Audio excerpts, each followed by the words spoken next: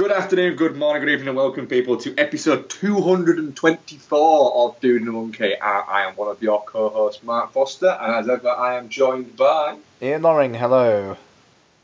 Hello, everybody. We have a double review show today for you lovely people. We're going to be chatting It, the new super movie, as I believe I saw, I think, one newspaper call it, which I found quite amusing. And we're also going to chat Wind River, the new film by Taylor Sheridan. His directorial debut, I believe. Yep. Quite right. Yeah.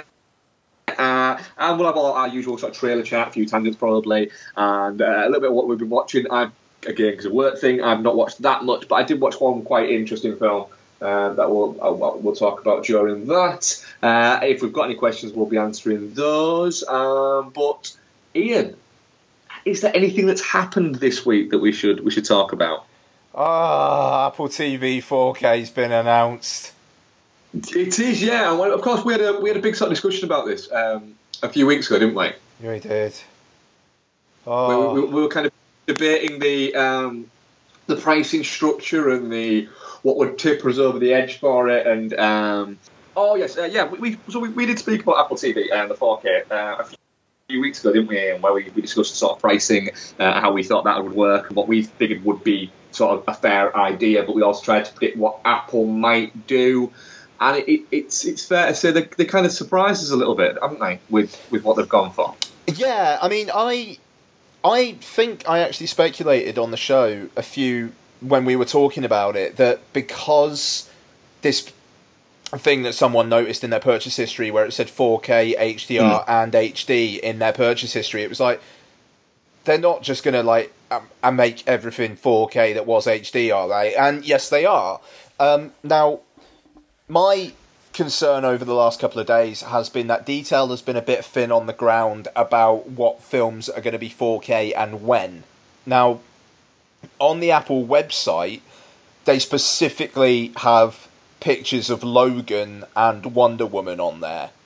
And in the keynote, they showed a clip from Spider-Man Homecoming, which I thought was interesting because that's distributed by Sony, but Disney distribute basically all other Marvel films. They're not one of the partner studios launching with this. So I thought that was a bit of a weird, we're going to make people think that Marvel are in when they're not. Which I thought was a little cheeky. But I am a little bit concerned that there's been no word on what 4K iTunes content is actually going to launch with it as of next Friday. I'm thinking it'll probably be a case of I'll plug it in next Friday and I'll find out what 4K content I've got then. Yeah, there is that. I was actually talking to Bex Spike the other day and was sort of mentioning it and saying that it was quite disappointing for people when they've been promised 4K bits, if they're going to turn it on and go, right, brilliant, I've got a library of 200 movies, like let's say yourself, on iTunes, and then going in and 3 of them are available in 4K would be a bit of a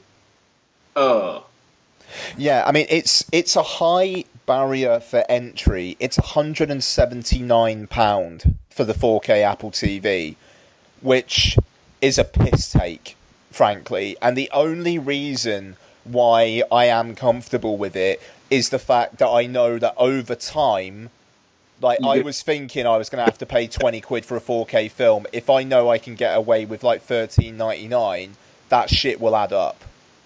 That's it. And as well, to an extent almost, it's like you're paying 180 quid, I suppose, for a device, and not only a device that you're going to use a lot, but you're also kind of saying, oh well, along with that, I'm actually getting all of this content as well. So you potentially, I mean, like I was saying, you could potentially plug that in, load it up, and you could have 25 4K films instantly out of nowhere.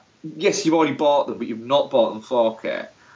And so there's almost an investment in that, I suppose, in an extent as well. Yeah, I mean, and also, frankly, this should be the last streaming box you'll need for the very much foreseeable. It's going to be compatible with HDR10 and Dolby Vision, which essentially are the two standards of high dynamic range, so that's fine. You get yourself a Dolby Vision TV at some point, you'll be good, you're set. They haven't said anything about the sound yet, but it wouldn't be too hard to do Atmos, so we'll see how that goes. And yeah, I mean, like, the thing that I find stunning is the whole HD same price as 4K, and I wonder if that's because they know that there's quite a high barrier for entry already. I mean, like, Logan is $9.99 on iTunes at the moment. It's a tenner. If you're telling me that $9.99 gets me Logan in 4K and a bunch of extras, that's fucking ridiculous. I mean, that's great ridiculous. It is, and it's like you say. If it puts an end to, I suppose, to the $9.99 release, it's quite an ambiguous sort of statement saying they're going to be the same price as the HD. They'll just bump up the prices of the HD ones. That's literally what they will do. Mm. They're going to do that. I think $9.99 goes bye-bye, and I think they'll blame Brexit as well. It'll just be like rising costs, blah blah blah. They'll basically like soak it in that. I think you're looking at $13.99 and like maybe even $15.99 going forward, depending on the studio. But you know what? With iTunes extras and stuff like that, I'm comfortable with that anymore, and I would think nah. But if you're telling me Spider-Man Homecoming 4K, bunch of extras, 15 quid versus paying 20 quid for the 4K Blu-ray. Yes, the 4K Blu-rays can have better picture quality and audio quality. We know that, but HD Blu-ray is also better than HD iTunes, and to be honest, I'm comfortable with it. There is that, but it's a fiver. It's a fiver per film minimum. You're looking at saving. Yeah. There, straight away, a fiver per film. Plus, you've got the other thing of. And it sounds small, but you've got the thing of having to store the fuckers as well. 100%. And I mean, that's the thing. It is a ball ache, as fucking first world problems as it really is. It's a ball ache these days to go up to your shelf and put in the disc and stuff when you can literally just tell Siri to stick it on, which I do a lot. But that's It is. I mean, I'm in the process at the moment of getting rid of a lot of my Blu-rays, and it's I'm not gonna lie, it's a mildly painful process. In terms of it's a little bit like I kind of don't want to get rid of them because I don't like getting rid of things that I've collected. But then I'm very much of the other opinion of, well, do you know what? They're just sat on some shelves in my understairs cupboard, and I hardly ever fucking watch them. And so I've made an agreement to myself that I'll sell them, and the ones where if I had it on Blu-ray and I decide one day I want to watch it, I'll just buy it on iTunes. Yeah, there you go. That's exactly it. I mean, it just, my only quibble with iTunes at this point is the fact that I think their catalogue does have some omissions. I find it staggering that Studio Canal have not put Studio Ghibli on iTunes yet. I mean, there's two. Yeah. The Castle of Cagliostro, and it by all accounts, it's an awful copy. And there's something else, but I can't think for the life of me what it is. But yeah, so there's that. But I think that will come as well. It will come. Ghibli, the Ghibli rights holders would be mad to not release stuff digitally. It's just a matter of that's clearly just involved in some kind of little fucking thing to and fro. Yeah. No, I mean, that's exactly it. So 179 quid. I'll sell my Apple TV. I mean, the Apple TV I've got is still going to be 129. The remote The glass is a little bit smashed on the bottom, but it's fine. It hasn't completely broken off or anything. So yeah, I sell my Apple TV. I get 80 quid, say, for my Apple TV, £100 difference, and then I've got 4K, but I don't have to pay any extra for the 4K stuff. Great. It's a win-win for you with this. I can see. I mean, to be honest, when you messaged me, I got quite excited about it 'cause I thought, "Ooh, this is nice." Because now I kind of an excuse to get a 4K TV at some point. Yeah, I mean that's exactly it, and like it just the fact that next Friday I will plug this in, and hopefully, I've got over 200 films on iTunes. If I've got 20 4K films, that would be amazing. Yeah, that would be wonderful. But we'll see. I mean, like. I obviously I'll be talking about it on the show in a couple of weeks' time anyways. We'll probably leave it there for now. But yeah, good stuff. And I will just say iPhone 10 looks like a beta product. iPhone 8 Plus all the way. I'll wait until they release one with all the kinks worked out next year. Thank you very much. Yeah, I'll just wait for an upgrade and get whatever phone's out at that point. Face ID is not going to be nearly as good as Touch ID. Last thing, sorry. Face ID. Yeah. I cannot think of anything worse than whenever I want to unlock my phone, having to hold it up to my face and just fucking looking at it. Yeah.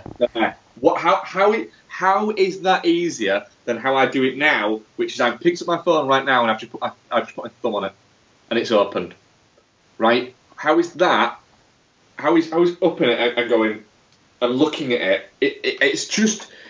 It's uncomfortable. I don't want to do that. Yeah. I don't like looking at them. Do you know what one of the worst things that happens with my phone is? When I accidentally put my camera on and I see my own face, I'm like, oh, fucking hell, no. Yeah. Oh, I don't like that. I hate that. If I have to do that to open my phone, I'll just not open my phone. There you go. Yeah, I mean, it feels... That shit feels rushed to me. It like, and that notch thing on the top as well, just, nah, not feeling it. Anyway, sorry. Yes, well, trailers, Ian. What have you seen this week? Yeah, man. So Ridley Scott has got another film coming out. No. That's just what? Motherfucker. How old is he? Is he like 70s? He's 70s, isn't he? Yeah, man. Oh, I mean, God, you can't criticise the guy. He works. Yeah, I mean it looks good as well, man. Like that bit. I mean, did you see this trailer? Yes, I did. Yeah. Yeah. So all the money in the world. It's like it starts off and it's like, okay, like rich people, son kidnapped. Yeah, fucking great, whatever. And then just at the end, like, will you pay? How much would you pay to have your grandson freed? Nothing. Right, that's a character I want to learn about. It's just. Well, yeah, John Getty's a prick. Yeah, man. I mean, fuck, Kevin Spacey. Holy shit, that is.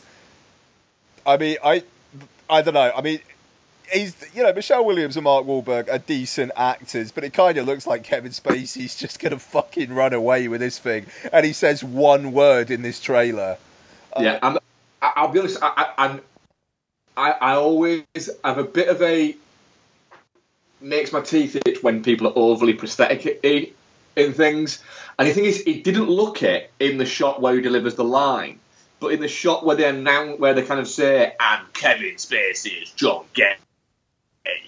It was a little bit like, oh god, he's very heavily made up. But then luckily, when it came back round to him saying nothing, he didn't look too made up in it. It looks a little more toned down, but it looks like an interesting. I mean, it's an interesting story.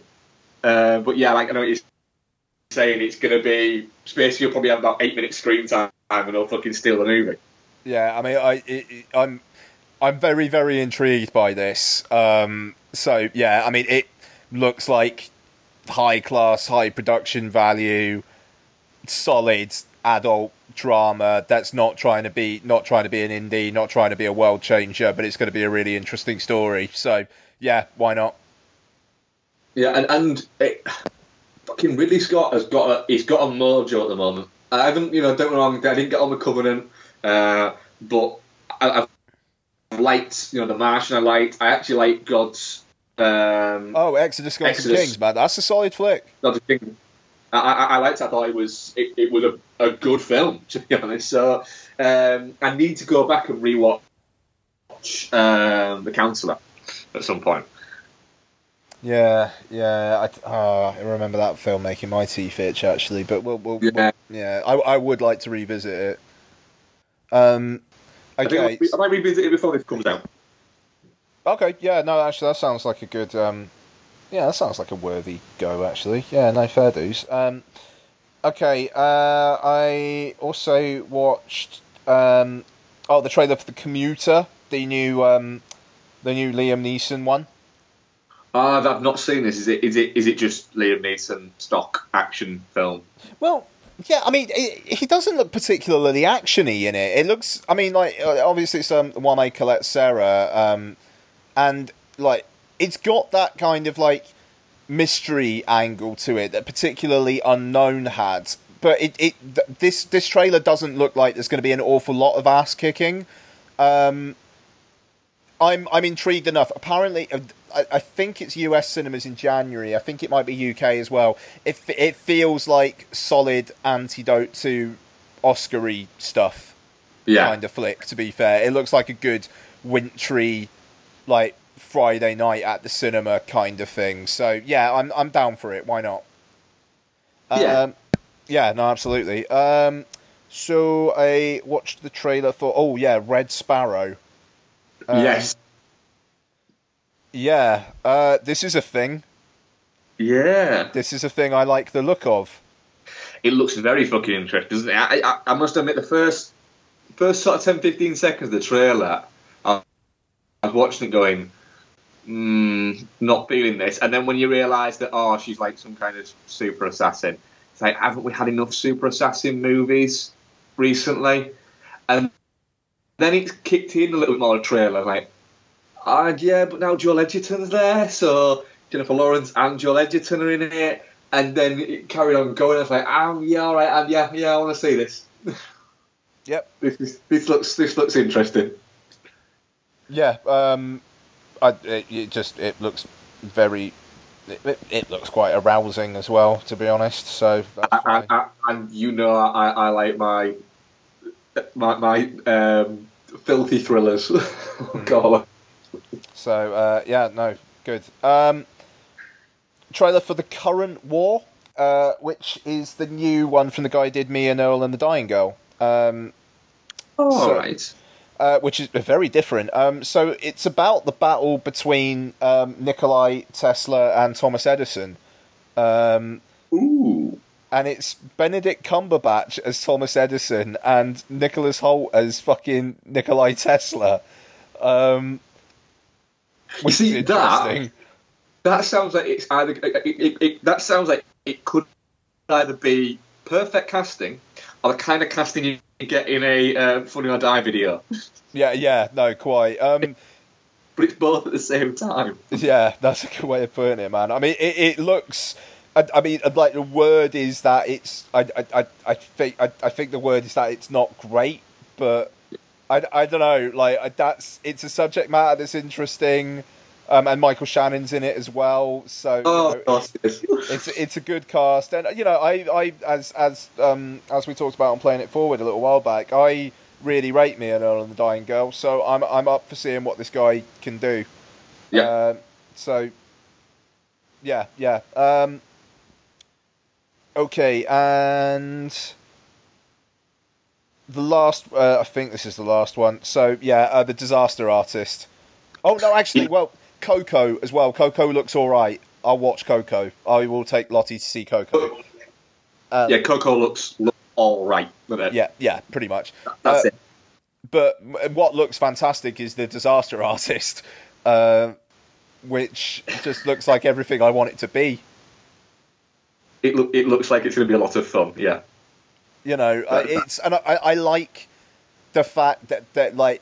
They're painting Tommy Wiseau as a figure of fun, but also someone who got shit done, which, to be fair, he did.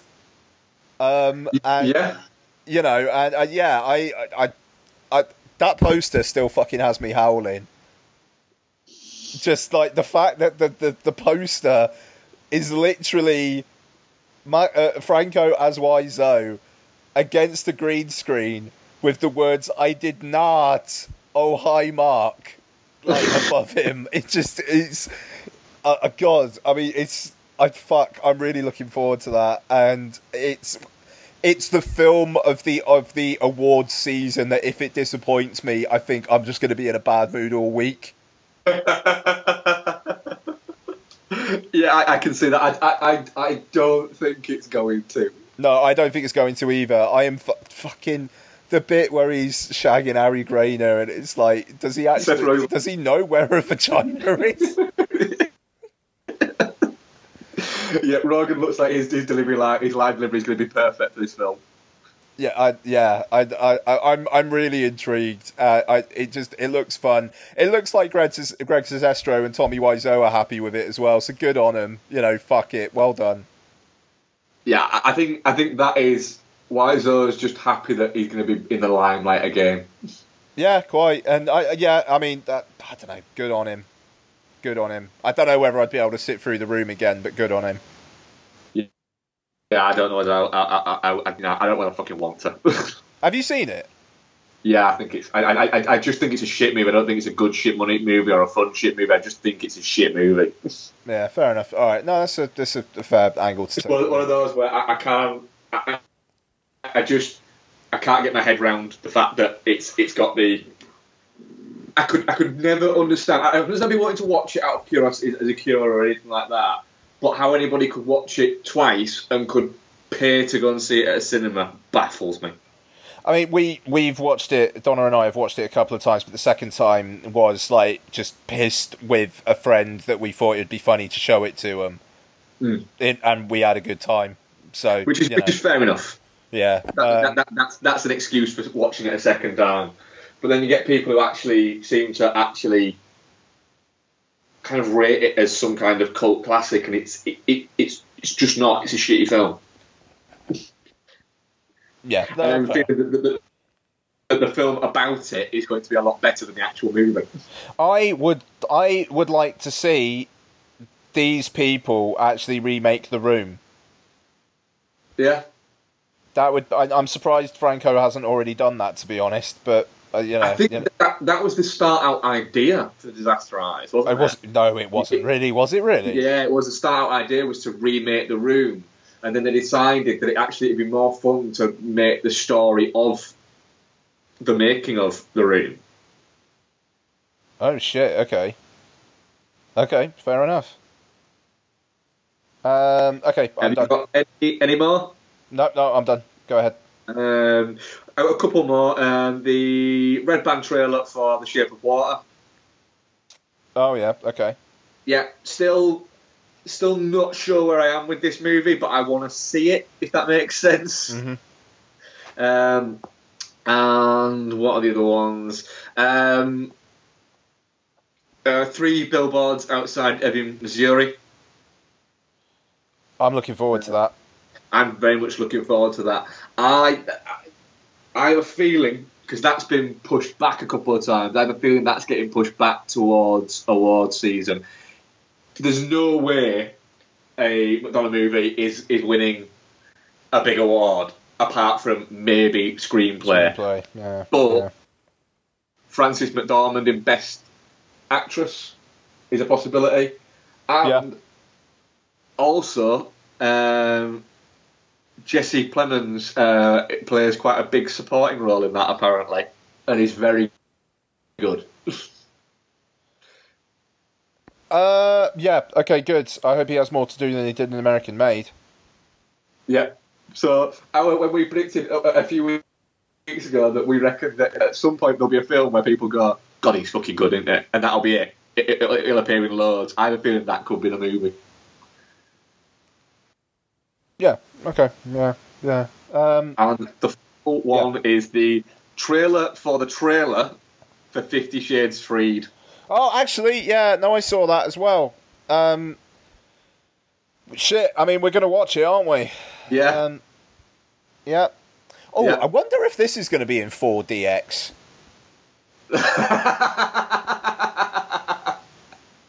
Oh. Oh, there'll be a spot where it tells you have to make sure you sit in a certain spot. Oh, I wonder if there's a splash zone. Oh, God.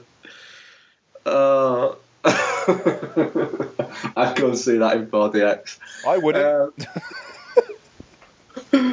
Cool. I need to get a bit more composure now. Yeah, it looks... Well, do you know what? It looks like the last instalment of the 50 Shades movies. It's just the film that everyone knows is coming and no one cares about. And I mean, we like the 50 Shades films, but I couldn't give a fuck. But, it's like, fine, I'll watch it. Anastasia and what's his name, why not? I'll watch a bit more of that. The thing is, I watched the trailer and went, yeah, I'll be there on day one. Yeah, I don't know.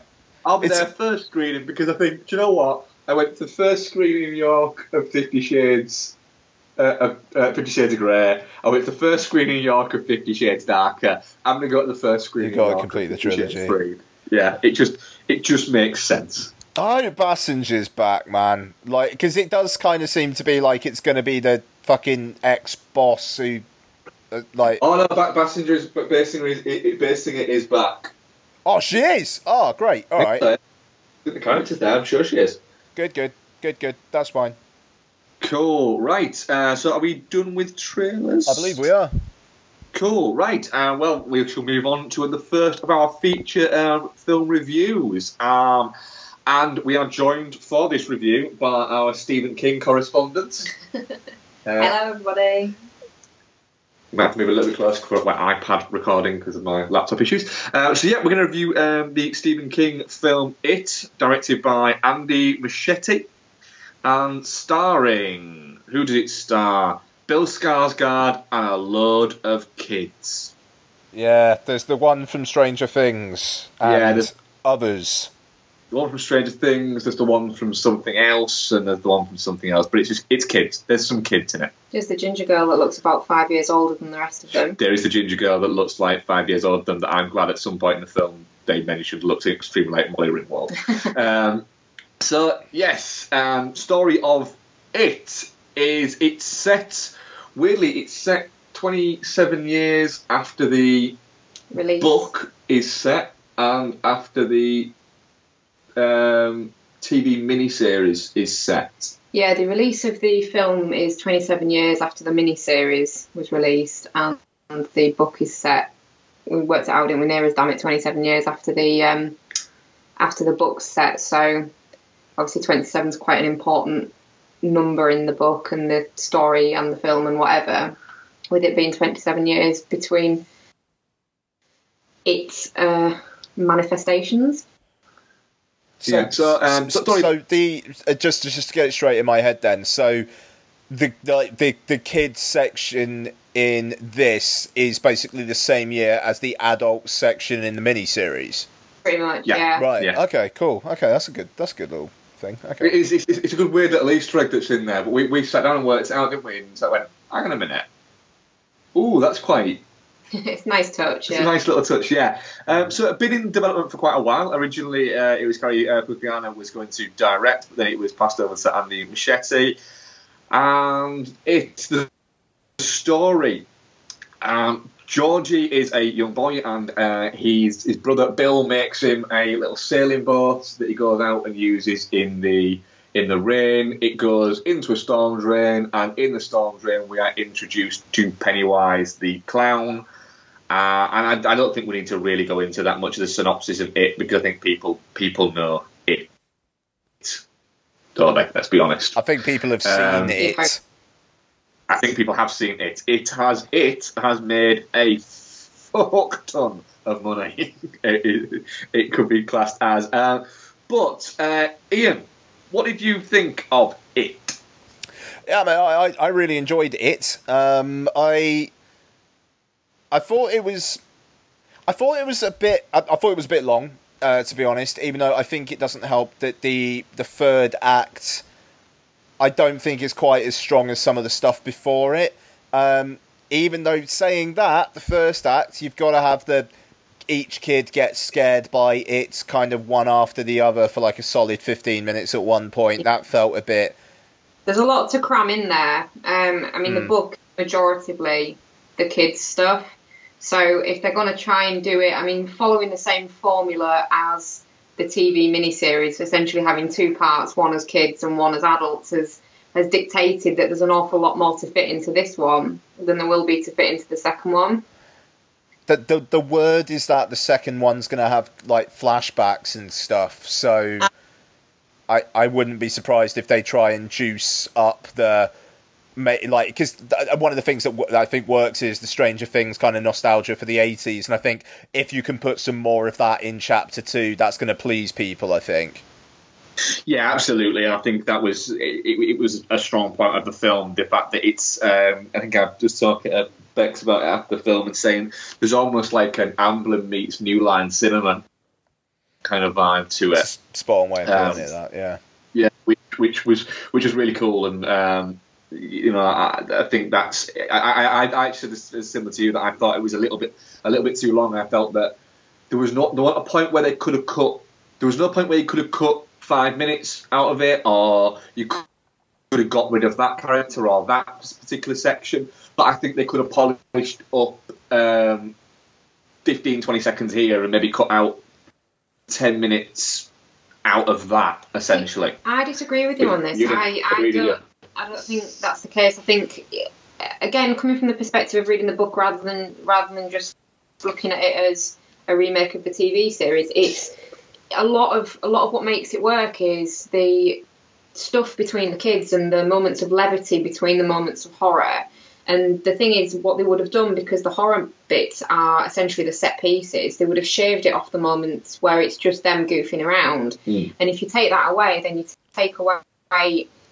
They beat him by working together and being this solid unit that he can scare one of them, but then the rest of them rally around. And the reason that they actually managed to semi-beat him is because they have this connection. And then if you take all the moments where that connection's been built away or shorten them or whatever, then you don't get the same kind of feeling from it, I don't think. Which is a fair point. Yeah, it's a difficult one, I think. I mean, I don't know. It kind of discombobulated me as well. I don't know if this happened with you guys, actually, but...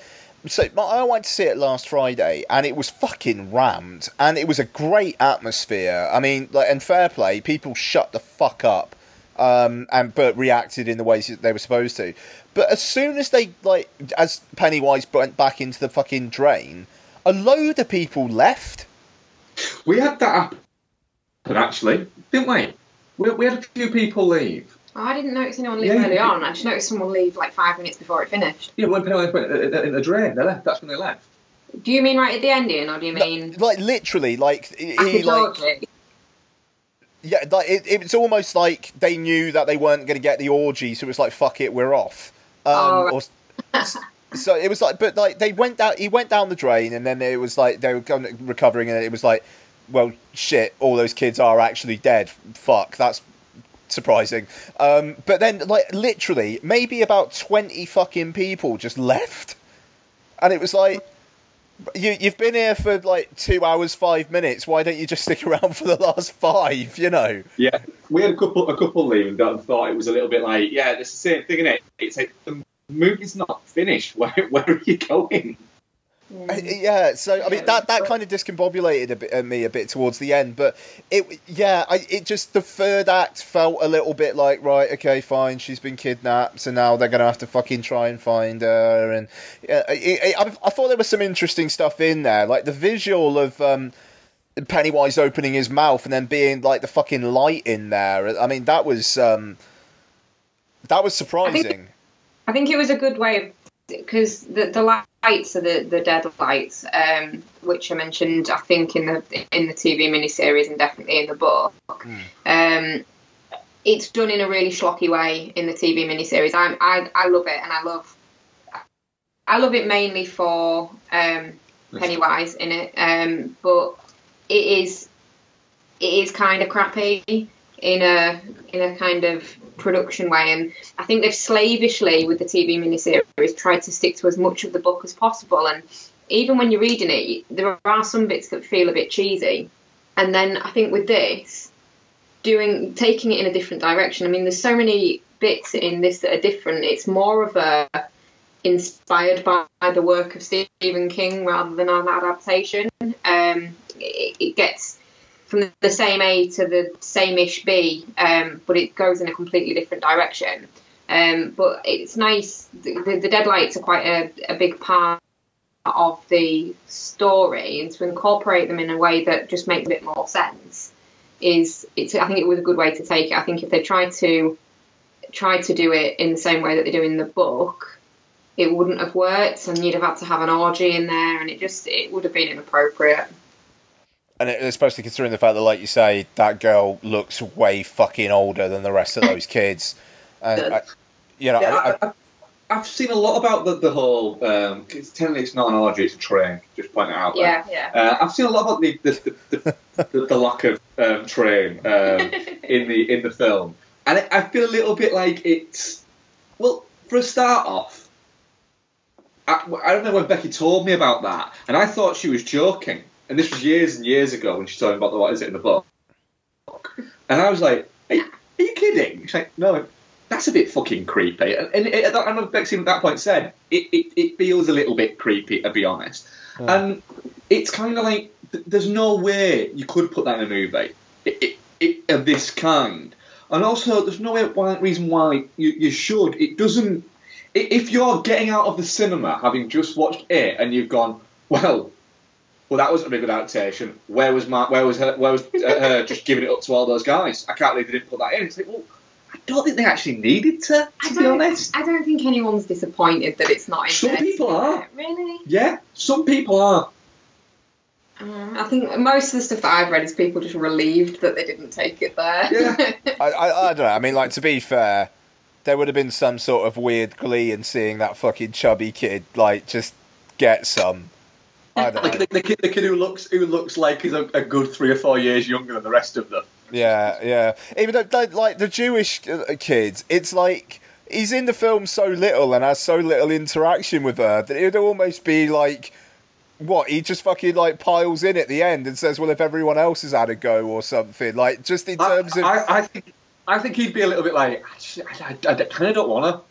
Not going to lie. I just don't want to. Yeah, I don't know. Like, I don't know how it's written in the book, obviously, but that kind of points to one of my criticisms of this, and you know they have to do quite a lot in a 2.25 hour film. But Mike, the kid on the farm, and the Jewish kid, they don't get much to do, no. And it feels like a very extended cast for what they have. Yeah, Mike could not be any more of the token black kid in this movie at all. It literally is. It feels like that. He's not developed at all. Whereas they give quite a lot of development to Bill, which is clear because it's kind of like virtually his film, and to is it Stan, the neurotic kid? Yeah, no, that's Eddie. Eddie. Yeah, I like the Jewish one. Yeah, Stan's the Jewish one. Yeah. I like the fact that Eddie isn't a simpering kid. That he's kind of cool, but he's just got a lot of neuroses because of his mother. Essentially, I thought that was a nice touch rather than making him a simpering little like sickly kid. Yeah, because he's not a wet end in the book like he is in the TV miniseries. Yeah, he's kind of a cool kid that just happens to get ill a lot, but he doesn't actually get ill. His mum just makes him think he is. Yeah. So yeah, I think that was quite nice. I don't quite understand why they've changed Mike's character as much as they have. Why they've made the changes that they have. Like, he doesn't live with his grandparents in the book. He lives with his mum and dad. He's not like this secondary character either. Like, Stan is in the book and the TV series more than the other characters, but Mike's quite integral to it, and he's the one that sort of has gathered all this information on the town's history, not Ben. And I don't really understand why they've made those particular changes, unless it's because obviously Mike doesn't come into it until the rock fight, as part of their group, and they wanted to get some stuff in about the history of Derry before that. That's the only thing I can think of. But I honestly can't see why they've done the whole bit with his parents being dead. Maybe just to give him a fear point. Mm. Which I can agree is flimsy, but there are flimsy kind of bits in this. I just think that what they've done is they've created a very well polished and very well marketed, solid horror film. Mm. I mean, don't get there are small issues that I have with it, like some of the changes that they've made with regards to the characters, but I absolutely loved it. I thought it was fantastic.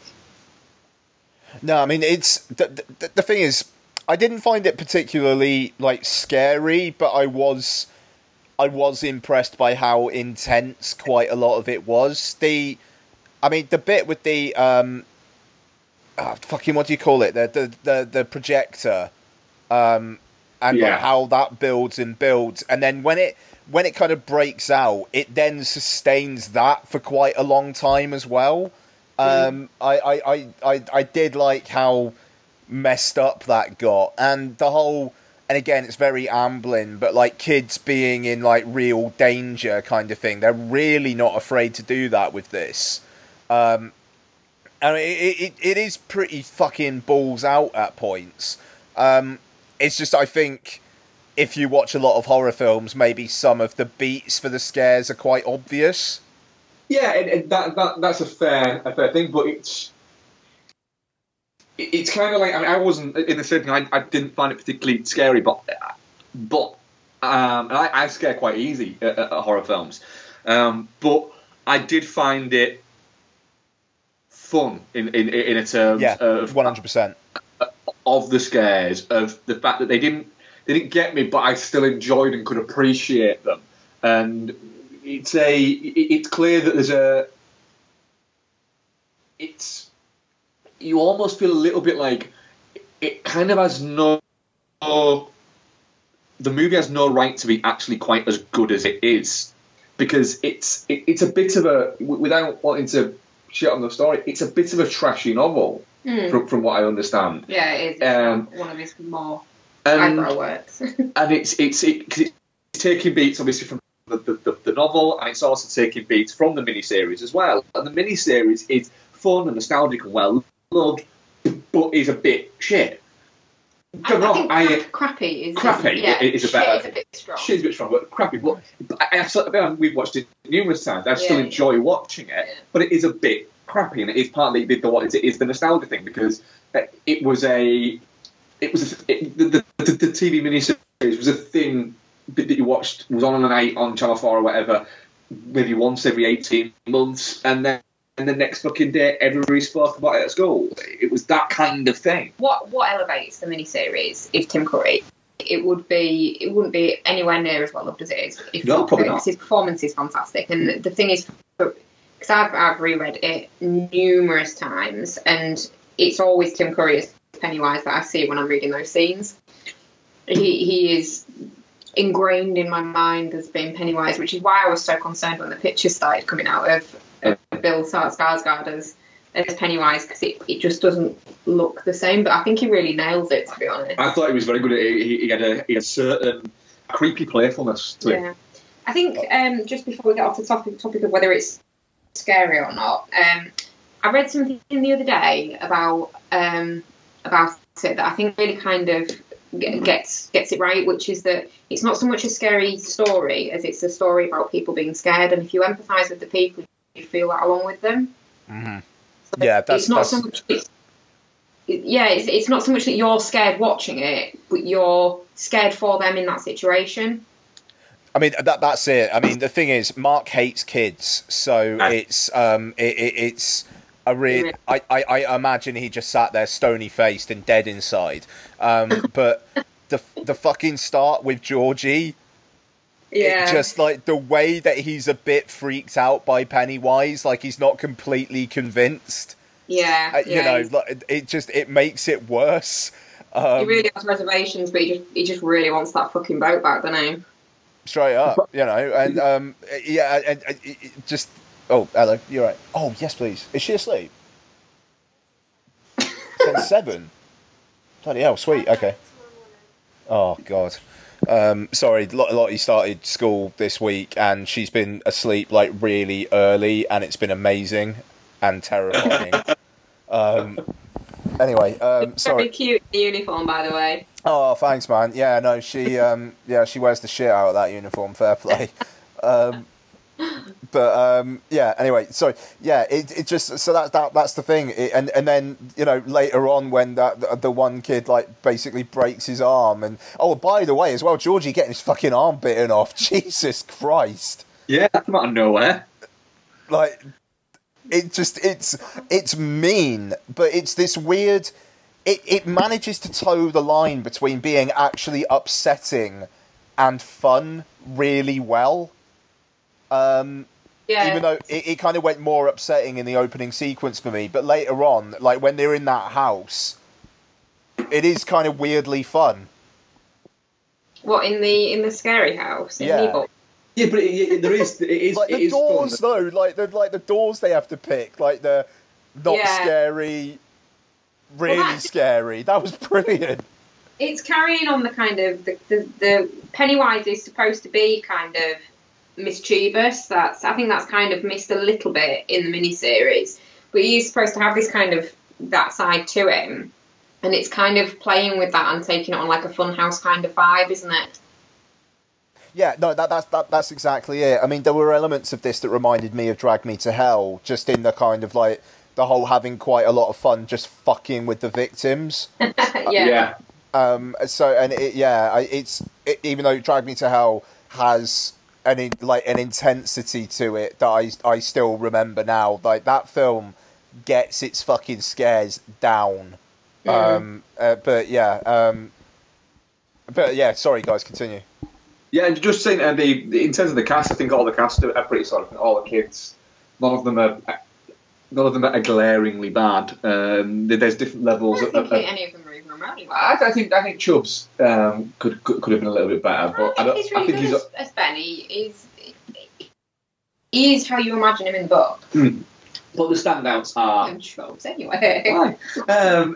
It's why. It's fine. But I think that the girl and the kid who plays Bill are the kind of standouts for the kids to me. I don't know, I thought the kid out of Stranger Things was really good as Richie. He's not quite as out there as he is in the other two iterations of this, but I think he's quite good in it. There was bits actually where, because same as when we went to see Dark Tower, I said to Mark when we came out, tell me what you think first, because there's certain bits that I think don't make sense if you haven't read the books, but I don't know whether they need to make sense or whether you can just skim over those if you haven't read it.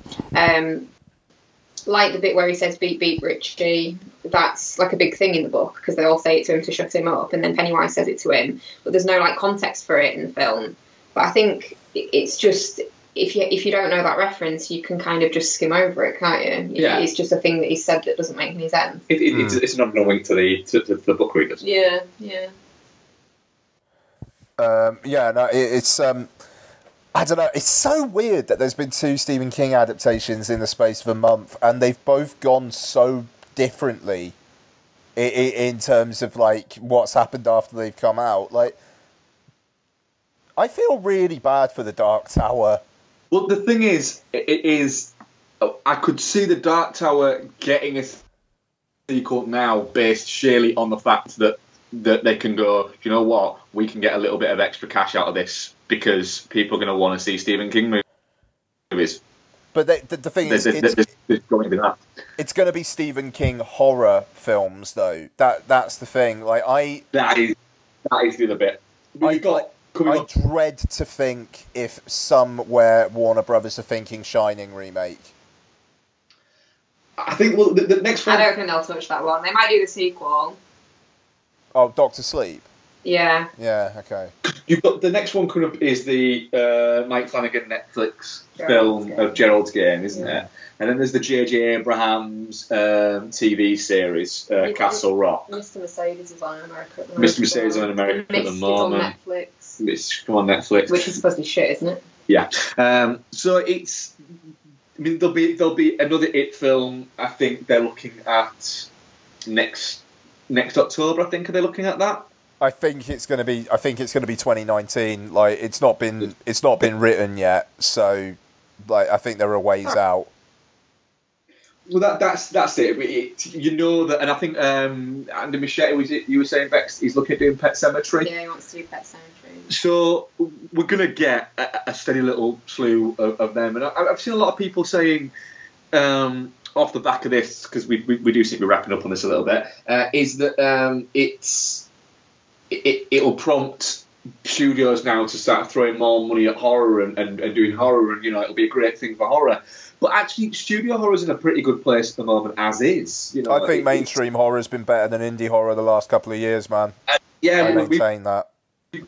We've said this quite frequently, haven't we? Yep. That, with the Insidious movies and the Conjuring movies and the whole world that they've created, plus films like Blumhouse. Blumhouse, like Don't Breathe, and Lights Out and things like that were solid studio horror movies. And we've gone back to the time of like that kind of New Line cinema, mid 80s, sort of early 80s time, where horror was something that studios did to earn a quick buck. It's you can make them for what is almost considerably peanuts, but most of them make at least their money back, and every so often you get one that does like what it has done, and could gross 400 million by the time it's finished. I mean, that's the thing. I mean, like, they could make it Chapter 2 with 3 times the budget, it make half as much, and they're still in the black like a motherfucker. Yeah. They expect it to be big.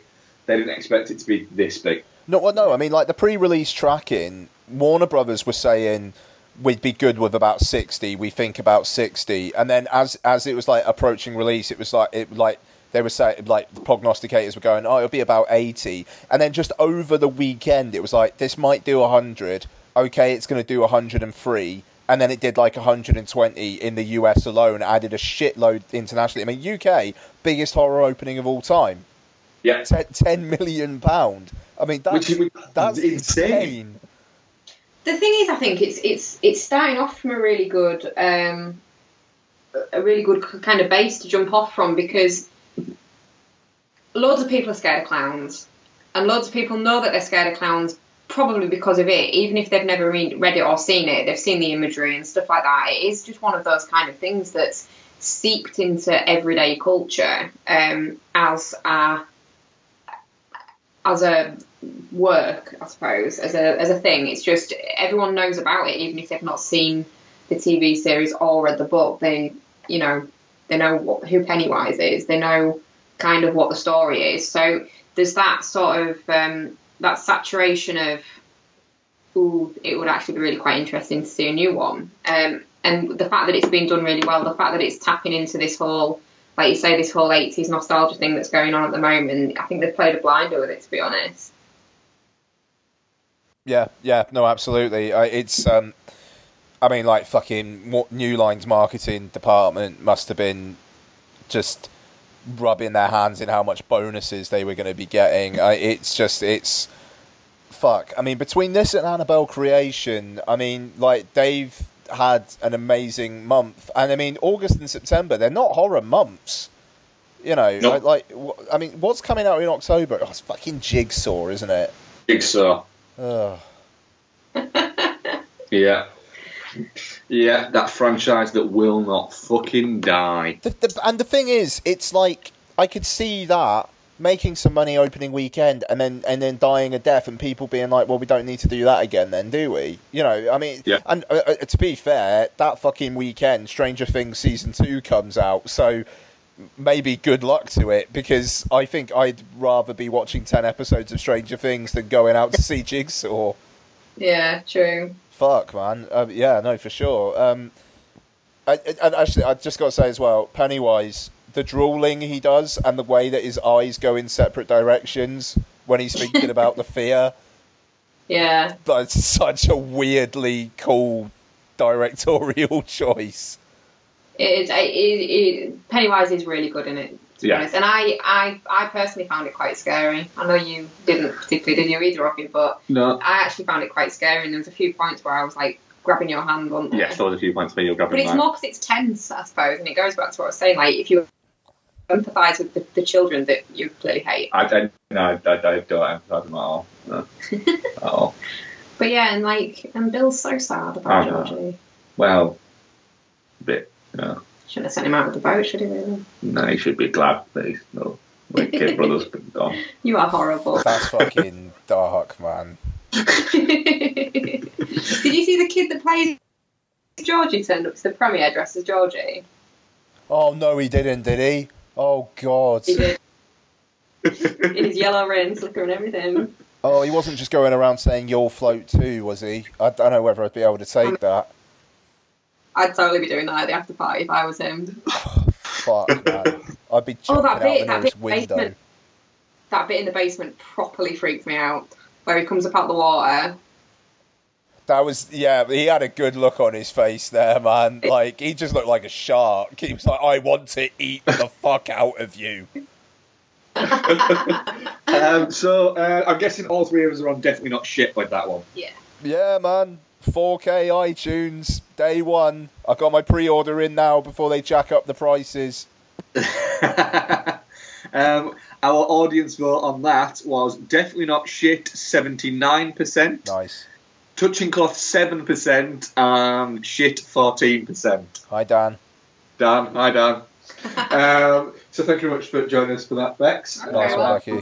We shall speak to you next when Gerald's game's released, I believe, in October.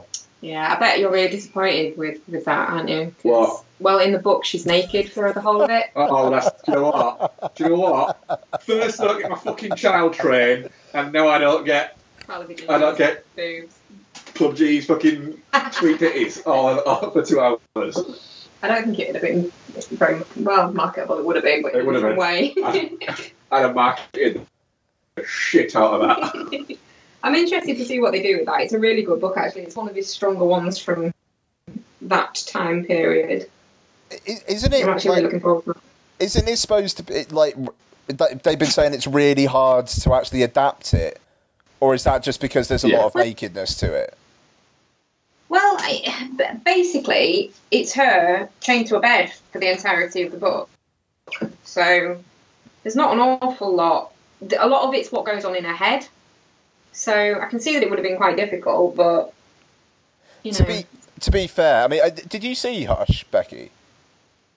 Did I see her? Yeah, you saw Hush, yeah. Which one was that? The Deaf Girl in the House. Oh, yes. I didn't... Like, I think the whole kind of, like, if it's in her head, I mean, like, to be fair, Flanagan's kind of got form with that like, through Hush, you know, so fair play, maybe he'll actually crack it. Yeah, well, I think if he does a visual representation of the stuff she's thinking in the book, then I think it'll be fine. The trailer looks really good, so you know, fingers crossed. It's another strong one. That's not too far away, is it? No, it's only about a month, so nice. They'll market the shit out of that now based on this. Yeah, you'd think so, wouldn't you? Fair dues. It'd be stupid not to. But then that's again, it's not another like balls out horror like it is. There's not many, I suppose, that are like it. That kind of gory horror. Pet Sematary is very similar in tone. We're around the same time, wasn't yeah. But Gerald's Game is more psychological, so got to get people on board for something a bit more visceral. I mean, they can just say from Stephen King, the mind behind It or something, you know, and like boom. Well, yeah, true. It's an easy trailer now, yeah. Yeah. Right. I'll see you all later. Nice one. Right. Thanks, Bex. Bye, Ian. Cheers, all the best.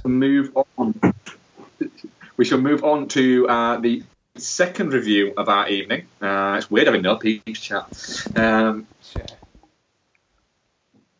Which is the, like I said, the directorial debut for Taylor Sheridan, the guy who wrote Sicario and Hell or High Water. Stars Jeremy Renner, Elizabeth Olsen, John Bernthal turns up. The music is by Nick Cave and Warren Ellis, and it's fantastic. So, based on an actual true story, film opens up with an Indian, not Middle Asia, Indian, red Indian woman running across a place in Wyoming, essentially, and running through the snow, and then a body is found by Corey Lambert, who is played by Jeremy Renner, the girl's body, obviously, out on the Indian reservation, the Wind River Indian Reservation, which obviously is a real reservation because it's based on a real story. I think it is the third biggest Indian reservation in the States, I think it is. He works for the Wildlife, I think, Commission, and he's a hunter for them. He has some ties to the Indian reservation because his ex-wife is from the reservation. There is already established very quickly, isn't it, that he's got a son and he had a daughter that has since passed, and this starts bringing up memories, this girl's perceived murder, and then Elizabeth Olsen comes in as a member of the FBI to kind of investigate and see whether or not it's actually a murder or not, and ends up investigating said murder. We'll get more into the story as we go, because it's there's a lot of depth within the story going on, is what I'll say there. Ian, what are your thoughts on Wind River? Okay, so yeah, I enjoyed Wind River. I think Sheridan, I mean, it's his first film. I think he definitely, with this film, he's better as a writer than a director.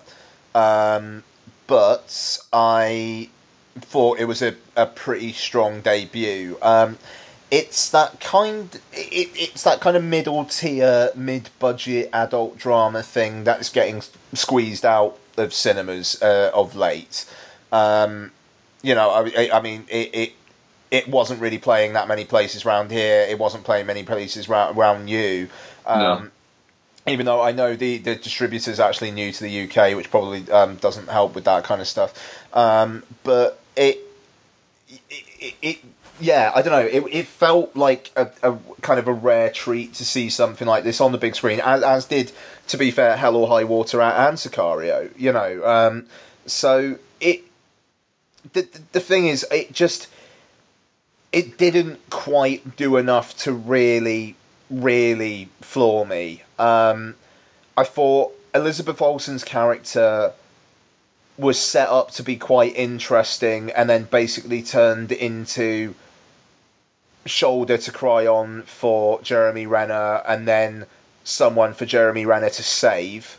So I was a little bit let down by that. I know you just mentioned the music. I found the music quite intrusive at times. The music or the score? Well, the fucking when he was when he was just like chatting, like singing through. Yeah, the score. song. I can see your point there. Like, it was just like, right, the music itself, yeah, fine, but just him. It's like, right, who's talking? Right, is this supposed to be like the almost like the atmosphere talking or something? Is it? Yeah. Like, I was wondering if they were being that fucking maybe slightly pretentious about it, but maybe not. But yeah, they are. Yeah, okay, fair enough. But saying all that, I mean, I thought there were a couple of interesting touches. The first shot of Jon Bernthal and like the context of that, I thought that shit was really clever. Yeah, the way that you think that the door is opening, you think that the fact that you don't know it's a. Remember, guys, we're all spoilers all the time. That you don't know it's a flashback at that point. You think that he's Pete, and he's not. He's Mike. That was a really clever touch. Yeah, no, I mean that was great. And yeah, I mean the ending I thought was, it was all right. It was pretty good. But again, I think maybe just because they built up Elizabeth Olsen and kind of she gets to show her spunkiness and whatnot, but then the last 10 minutes or the last 20 minutes is basically she's been shot, she's on a bed, or she's in a hospital bed, and here's Jeremy Renner. So I was a little bit let down by that, especially when Emily Blunt was such a complex, three-dimensional character in Sicario. she felt kind of 2.75D in this. And I would have, I don't know, I would have just liked a bit more. Because in the end of the day, she's just young woman who shows her wits through the course of the film. And like gains the respect of those around her. Great. Seen that a lot. Anyway, what did you see, man? Sorry, what did you think? I might be my film of the year. Wow, really? Yeah. Really? Wow. Yeah. Okay. I fucking loved it. Okay. I did. I thought it was in a similar way to I really got on with Sicario, and I really got on with Hell or High Water. I was the same with this. I think I can absolutely see your point. I think that he's a lot stronger as. Remember, we have to sort of caveat it with it being his first outing as a director. He's a lot stronger as a writer than he's as a director. But he's kind of done this frontier revenge trilogy of movies over the past few years with Sicario and Hell or High Water, and then this, which I think are three sort of quite spectacular movies, but very much in their individual own ways. I actually think that Elizabeth Olsen's character is actually quite interesting in the fact that, as opposed to storytelling, I actually quite enjoyed her and thought that it's her constantly basically just sort of saying, look, I don't really know what I'm doing here, so can you help me, anything like that? But she always felt like she was very much in control of the situations, and it was almost like she didn't have enough belief in herself that she was actually quite fucking good at it. And actually, the film actually at one point says this, where she says, "Thank you for saving me," and he goes, "I didn't. You kind of saved yourself a little bit." Yeah. You know, and when you look at it, she does save herself, and she does. Fucking hell, she gets shot in the chest from point blank range, and still manages to get her shit together to fucking take out other people. I've got to say, that moment got more of a reaction out of me than anything in it. Like, when that blast happened, I literally involuntarily went, "Oh, fucking hell." You know? Well, that was it. It was. I mean, I was quite kind of like. Was the screen that I went to was very full, very full, which was quite heartening. And I messaged you actually yourself, Ian, afterwards and said there was a number of war counts, because the scene where you have John Bernthal in it, the flashback scene to how Natalie's murder, I suppose, not happened, but the situation how it escalated that created it was fucking brutal. It was very. In terms of, he's got form for this in the fact that he doesn't blink at doing things that might be very uncomfortable to watch. You know, We've got the opening of Sicario where you've got all the bodies inside the walls, for instance. It is a very uncomfortable thing. And so you have that, and then there's bits in Hell or High Water is just a very, very bleak movie. This was quite a bleak movie. It takes the place and basically in these three movies, particularly more in Hell or High Water and Wind River more than Sicario, it's shining a light on a side of America that even America doesn't want to admit is there. It adds things that says, look, there's the glitz, there's the glamour, there's the nice places, there's the suburbs, and then there's the West. Did you also know there's these really fucking shitty, bleak, horrible places that are just infested with crime and drugs and murder and just all of this unpleasantness that people have kind of got to create their lives around, and most people don't manage it. And there's a certain...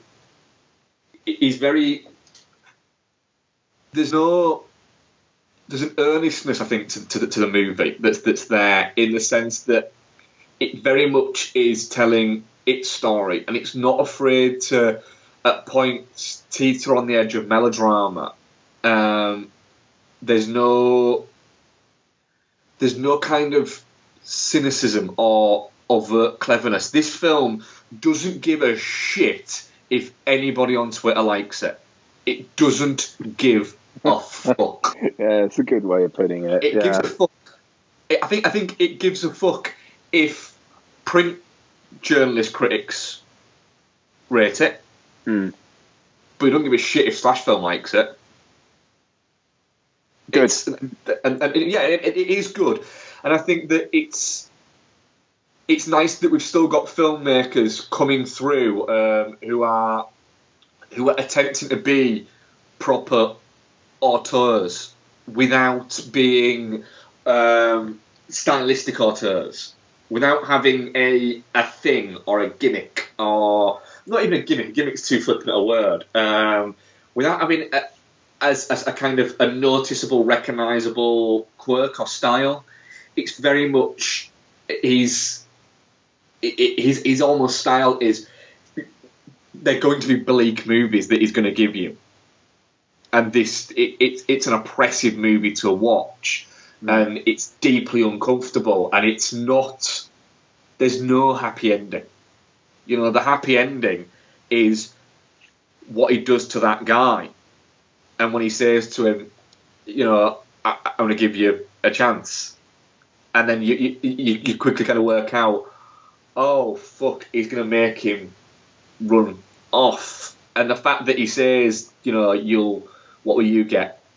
She got 6 miles, you got 600 feet. And I'm sort of thinking, Jesus, 6 miles? I couldn't run 6 miles. Never mind 6 miles in freezing cold temperatures when I've just been fucking gang raped and I'm not wearing shoes. Well, I mean, that's yeah. I mean, to be fair, the end of the film, like, the last moment between Olsen and Renner is like really powerful as well. Like her breaking down when she kind of realizes the enormity of that.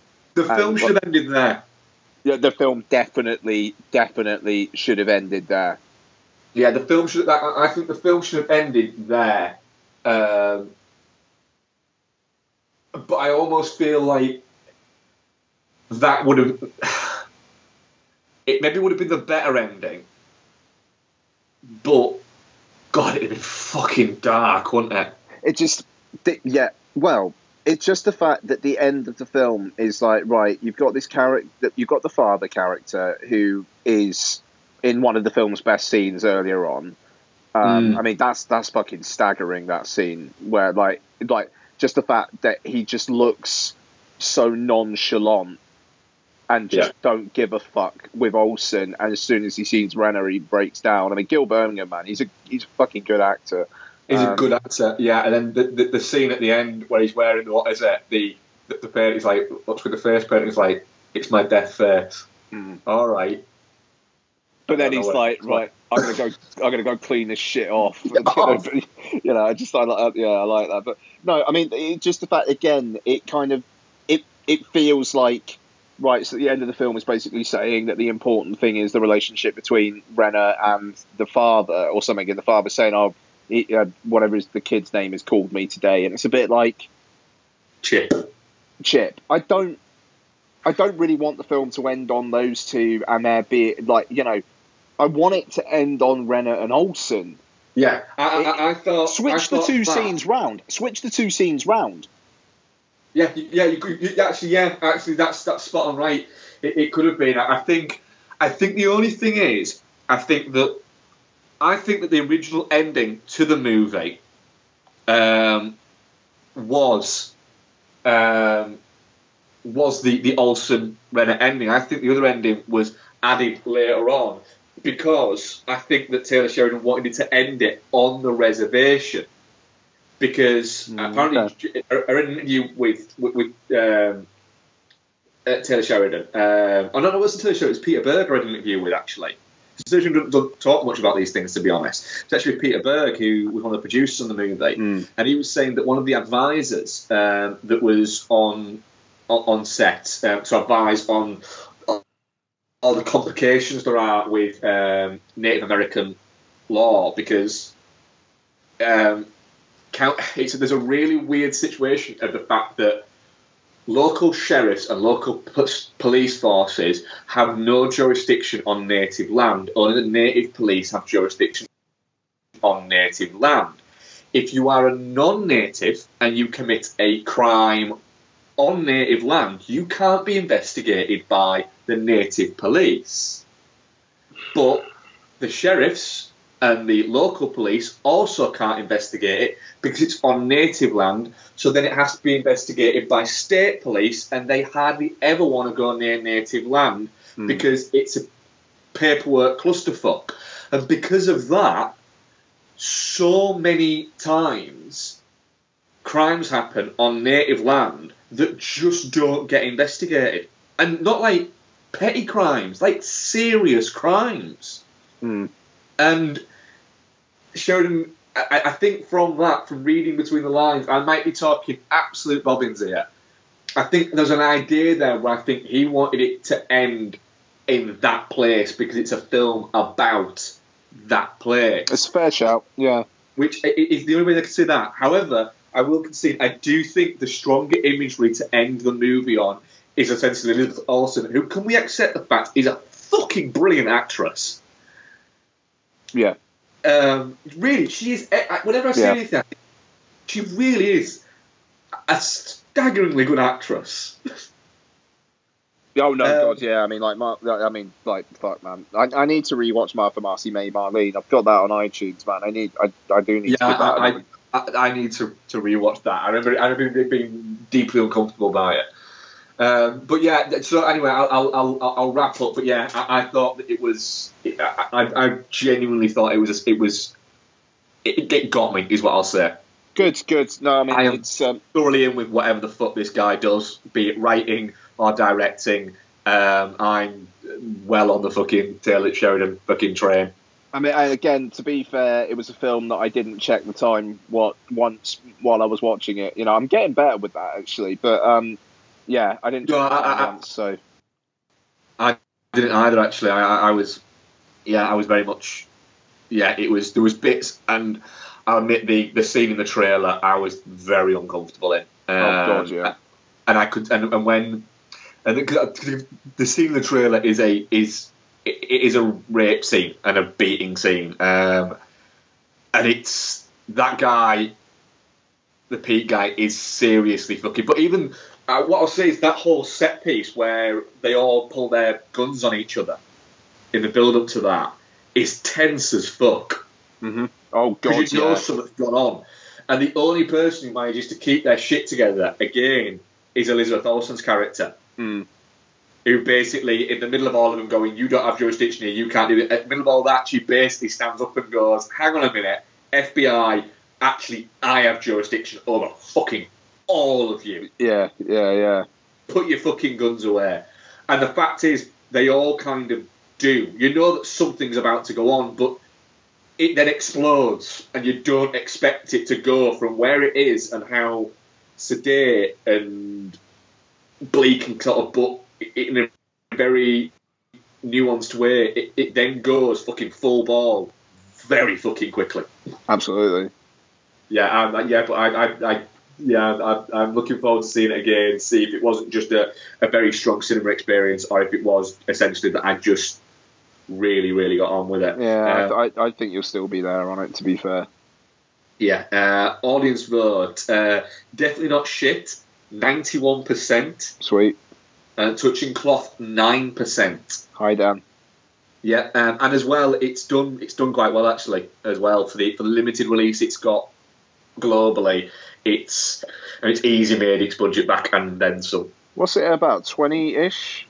Budget 11 million. Yeah, like how much has it made? I think it's done about 20 in the US. 30 million worldwide so far. Yeah, good for it. Good for it. You know, it's still got Canada to open out. They're very much that kind of serious Hollywood, or essentially like the Weinsteins, that have kind of gone, hang on a minute, we might have one here. We might have one that's going to produce big films for us in the coming years. And I have a feeling that he's going to get given, right, as long as you're within, as long as you keep on writing 40, 50 million budget movies, he's gonna keep on making them for years to come. Mm. Yeah, no, very good, very good. I mean, it's number 4 in the US at the moment, so yeah, not doing too bad at all. They released it at the right time as well, I think. You know, I mean, God, it's made a good amount more than Detroit. That's really surprising, actually. But I mean, God, Detroit's the runtime, man. I'm telling you, Detroit is the runtime. It's why we haven't seen it, I think. It is. It is why we both haven't seen it. I would really like to see it. I love Catherine Bigelow movies, but that runtime just fucking it creates havoc with listings. That is totally one where when they do the fucking iTunes pay 25 quid and you get to see it at home. That's one of those ones where I'd actually think about that. Oh, well, I'd have paid 25 quid to watch that at home. Happily. So, Ian, what have you been watching this week? Cool. Just to check, how long have you got, man? I'm good. So, like, I'm good for about another sort of 20 minutes. So I'm good. Okay. All right. Okay. So, what have I been watching? Okay. So, I did an impromptu installment of Ian Gets Educated on the Patreon. Because Darren Aronofsky literally mentioned it in an interview as an inspiration for Mother, I watched Louis Spoonwell's The Exterminating Angel. So that's on Patreon. I'm going to say nothing because that's for Patreon folks. So I watched an It double bill. I watched IT. So Pierce Brosnan, he's a really wealthy guy, and he gets this IT guy in to save his ass at a presentation, and then for some reason he's like, do you want to come around and look at my shit at home and see if you can speed up my internet connection and whatnot?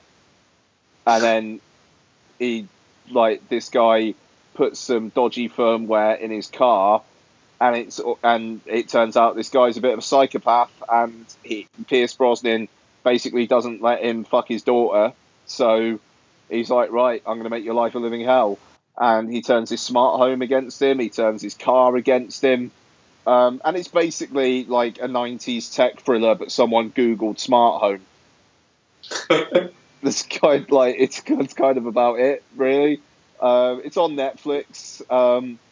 I think it kind of feels like it went straight to Netflix, because I think it came out on iTunes like 2-3 weeks ago, and it's already on Netflix. And I don't think it got a cinema release.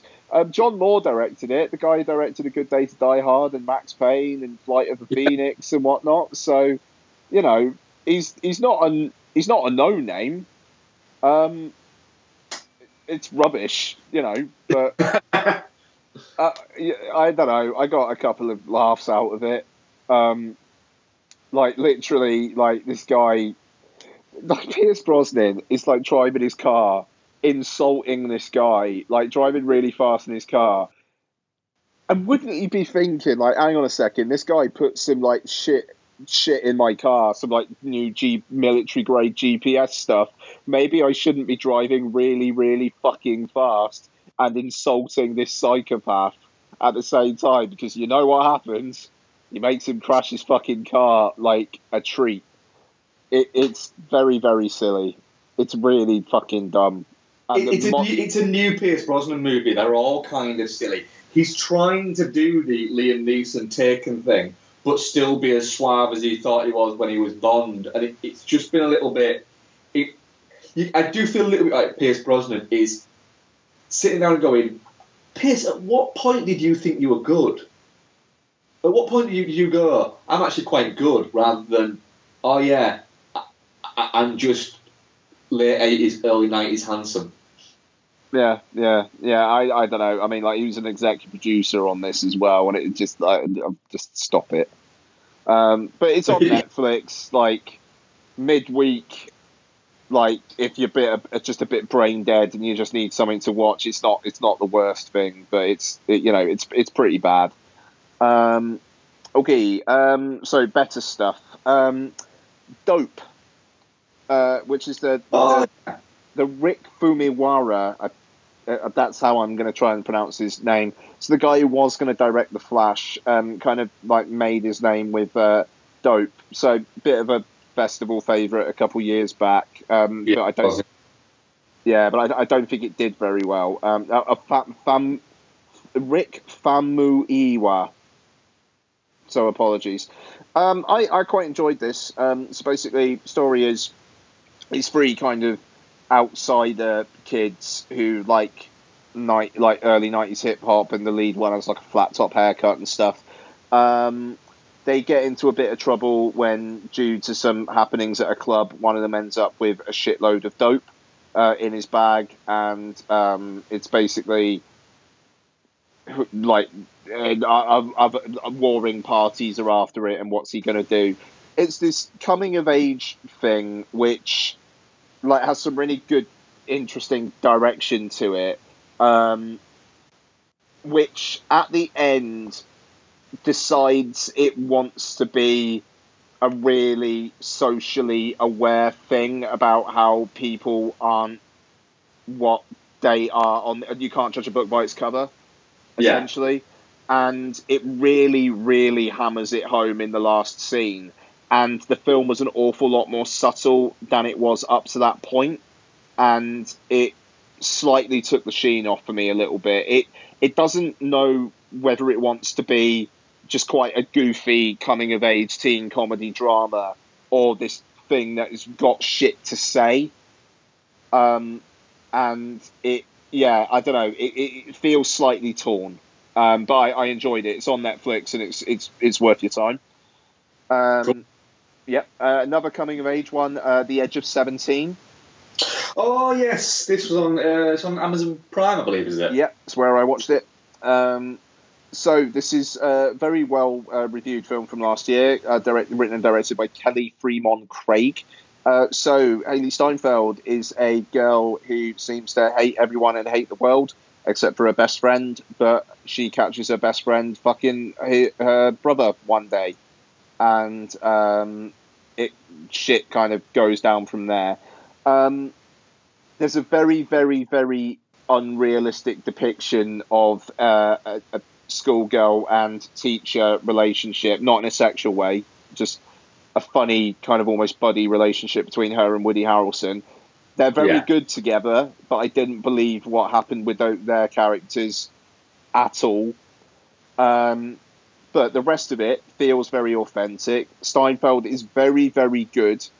She's very good. And because, I mean, she's basically playing a character who's a fucking arsehole. Yeah. But it also kind of feels like, yeah, all right, you've been through some shit. I can kind of understand why you're being a dick. And you know what? You're going to learn to not be a dick through the film. Great. That's fine. Yeah. I remember when I watched it, her being a dick, because she's such a dickhead in it. It was really fucking grating on me. But then it justified itself later on when she has essentially the fucking breakdown in front of her brother. Yeah. And basically admits the fact that you realise that she's not actually a dick. She's essentially got some kind of post-traumatic stress disorder because of what happened. And then it becomes a little bit heartbreaking that so massively changed her personality that she became something that all she knew how to do was just be a dickhead. Yeah, quite. No, it's yeah. I mean, I'm not. I wasn't absolutely mad for it. I mean, what did you think? What did you think of the Harrelson stuff? That Woody Harrelson thing, I can absolutely see your point. It's a fun relationship. It's a fun little thing within the movie. They bounce off each other really well, but yeah, feels completely just unrealistic. Yeah, it feels like the relationship that somebody would think that they might have with a cool teacher, rather than a relationship that could actually ever exist. Yeah, good shout. But yeah, no, it's worth a go. It is. It's worth watching. I enjoyed it enough, certainly. Cool. A couple other things. Rewatched Black Swan in preparation for Mother. That film is a fucking nightmare, like in the best way. Like the last half hour of that film is like just an anxiety fucking dream. I genuinely really fucking wish I got on with Black Swan. Oh man, that I really, it's one of those. I really wish that what everyone else sees. I wish I saw that, but I just, for some reason, don't get me wrong. I don't think it's a bad film or anything like that. I'm not saying that you're wrong about it. It's just when I watch it, I go, yeah.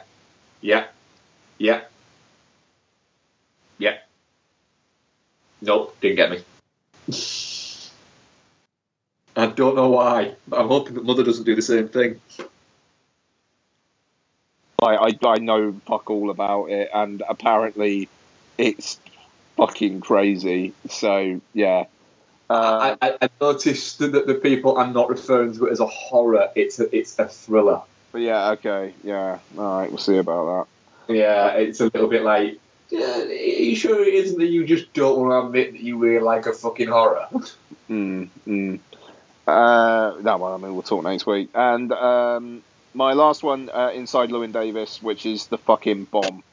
I fucking love that film. I fucking love Inside Llewyn Davis, man. Like, the look, some of the fucking looks he gives people when he just wants them to shut up. Like, it's great. I need to rewatch that. Sorry? I definitely need to rewatch that. I've been meaning to rewatch it for ages. I've actually got it on Blu-ray. I've been meaning to rewatch it. But for ages, I enjoyed it when I first watched it, but I didn't love it. But there've been a few Coen Brothers movies where I've watched them the first time and kind of gone, all right. But then when I've subsequently watched them, I've got more from them. Oh, it's so good, and the shit it leaves hanging as well is just great. It's one of those ones where it just does feel like you're just with this character for a week, and then he's just going to go on and live his life. Like it's so lived in, and I fucking that film, man. We'll talk when you watched it again, but it just that thing really fucking speaks to me, that film. But yeah, that's going to rewatch it for next week. Nice, very good. That'd be great. Okay, that's it for me. It'll still be fresh in your memory when we talk about it next. Sweet. Cool. I've only got a couple. Is that sorry? Did you say that was you? I'm good, man. I'm done. Yeah, I've only got a couple. I rewatched Sicario in preparation for Wind River. Sweet. It's a fucking great film. Sicario, it really is a great film, and it's a great film because it's for a lot of reasons. First of all, the acting is spot on. Emily Blunt is very good. Benicio del Toro is great, and Josh Brolin same. They're all very, very good in it.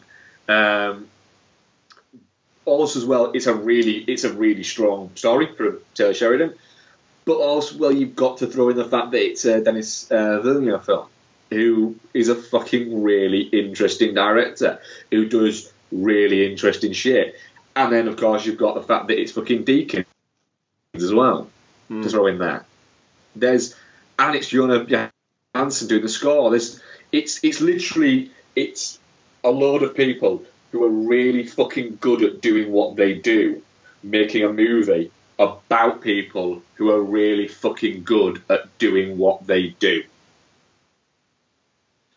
Yep. And it's just, it really is a cracking movie. I think because of its subject matter and its tone, etc., I can see why it didn't get the awards attention that it maybe should have got, because it kind of falls in that category of something like Heat, for instance, in the fact that Sicario was one of the best films of 2015, without question, in the same way as Heat was one of the best films of 1995, without question.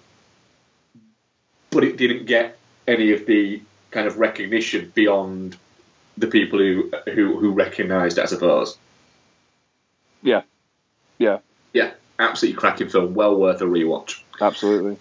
And I also watched Ordinary World. The what? Ordinary World. Have you heard of this one? Ordinary World? Oh, yeah.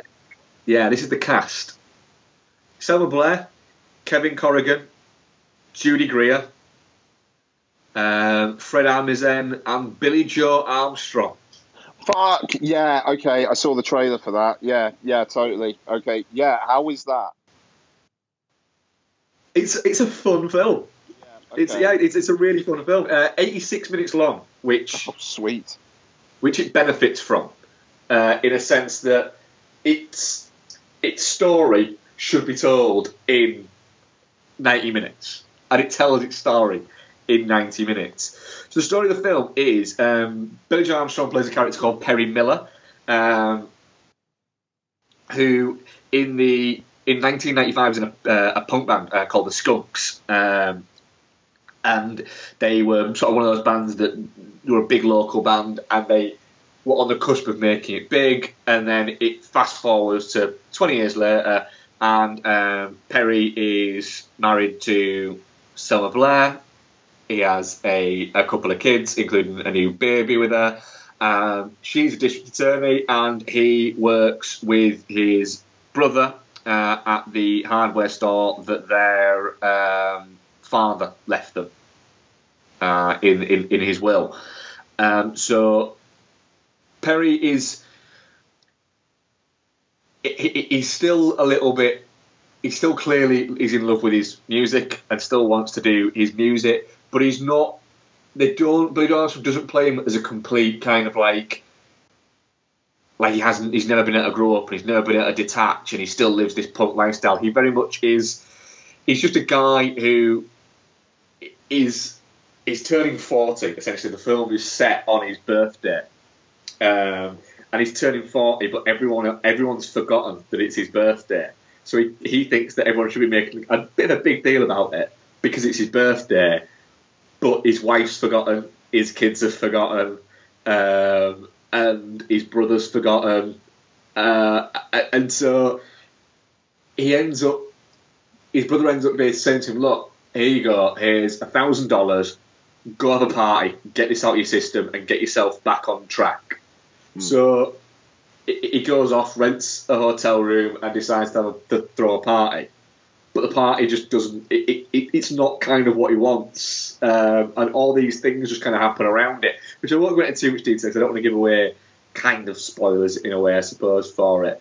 But Billy Joe Armstrong is, what I'll say is, he's not the best actor in the world, but the part he falls in the part quite nicely because he genuinely comes across as just quite a nice guy, and the character comes across as just quite a nice guy, and the whole thing just feels like a sweet little 90-minute movie. It feels like it should have been made in 1995, not in 2016 or 15 or whatever it was made.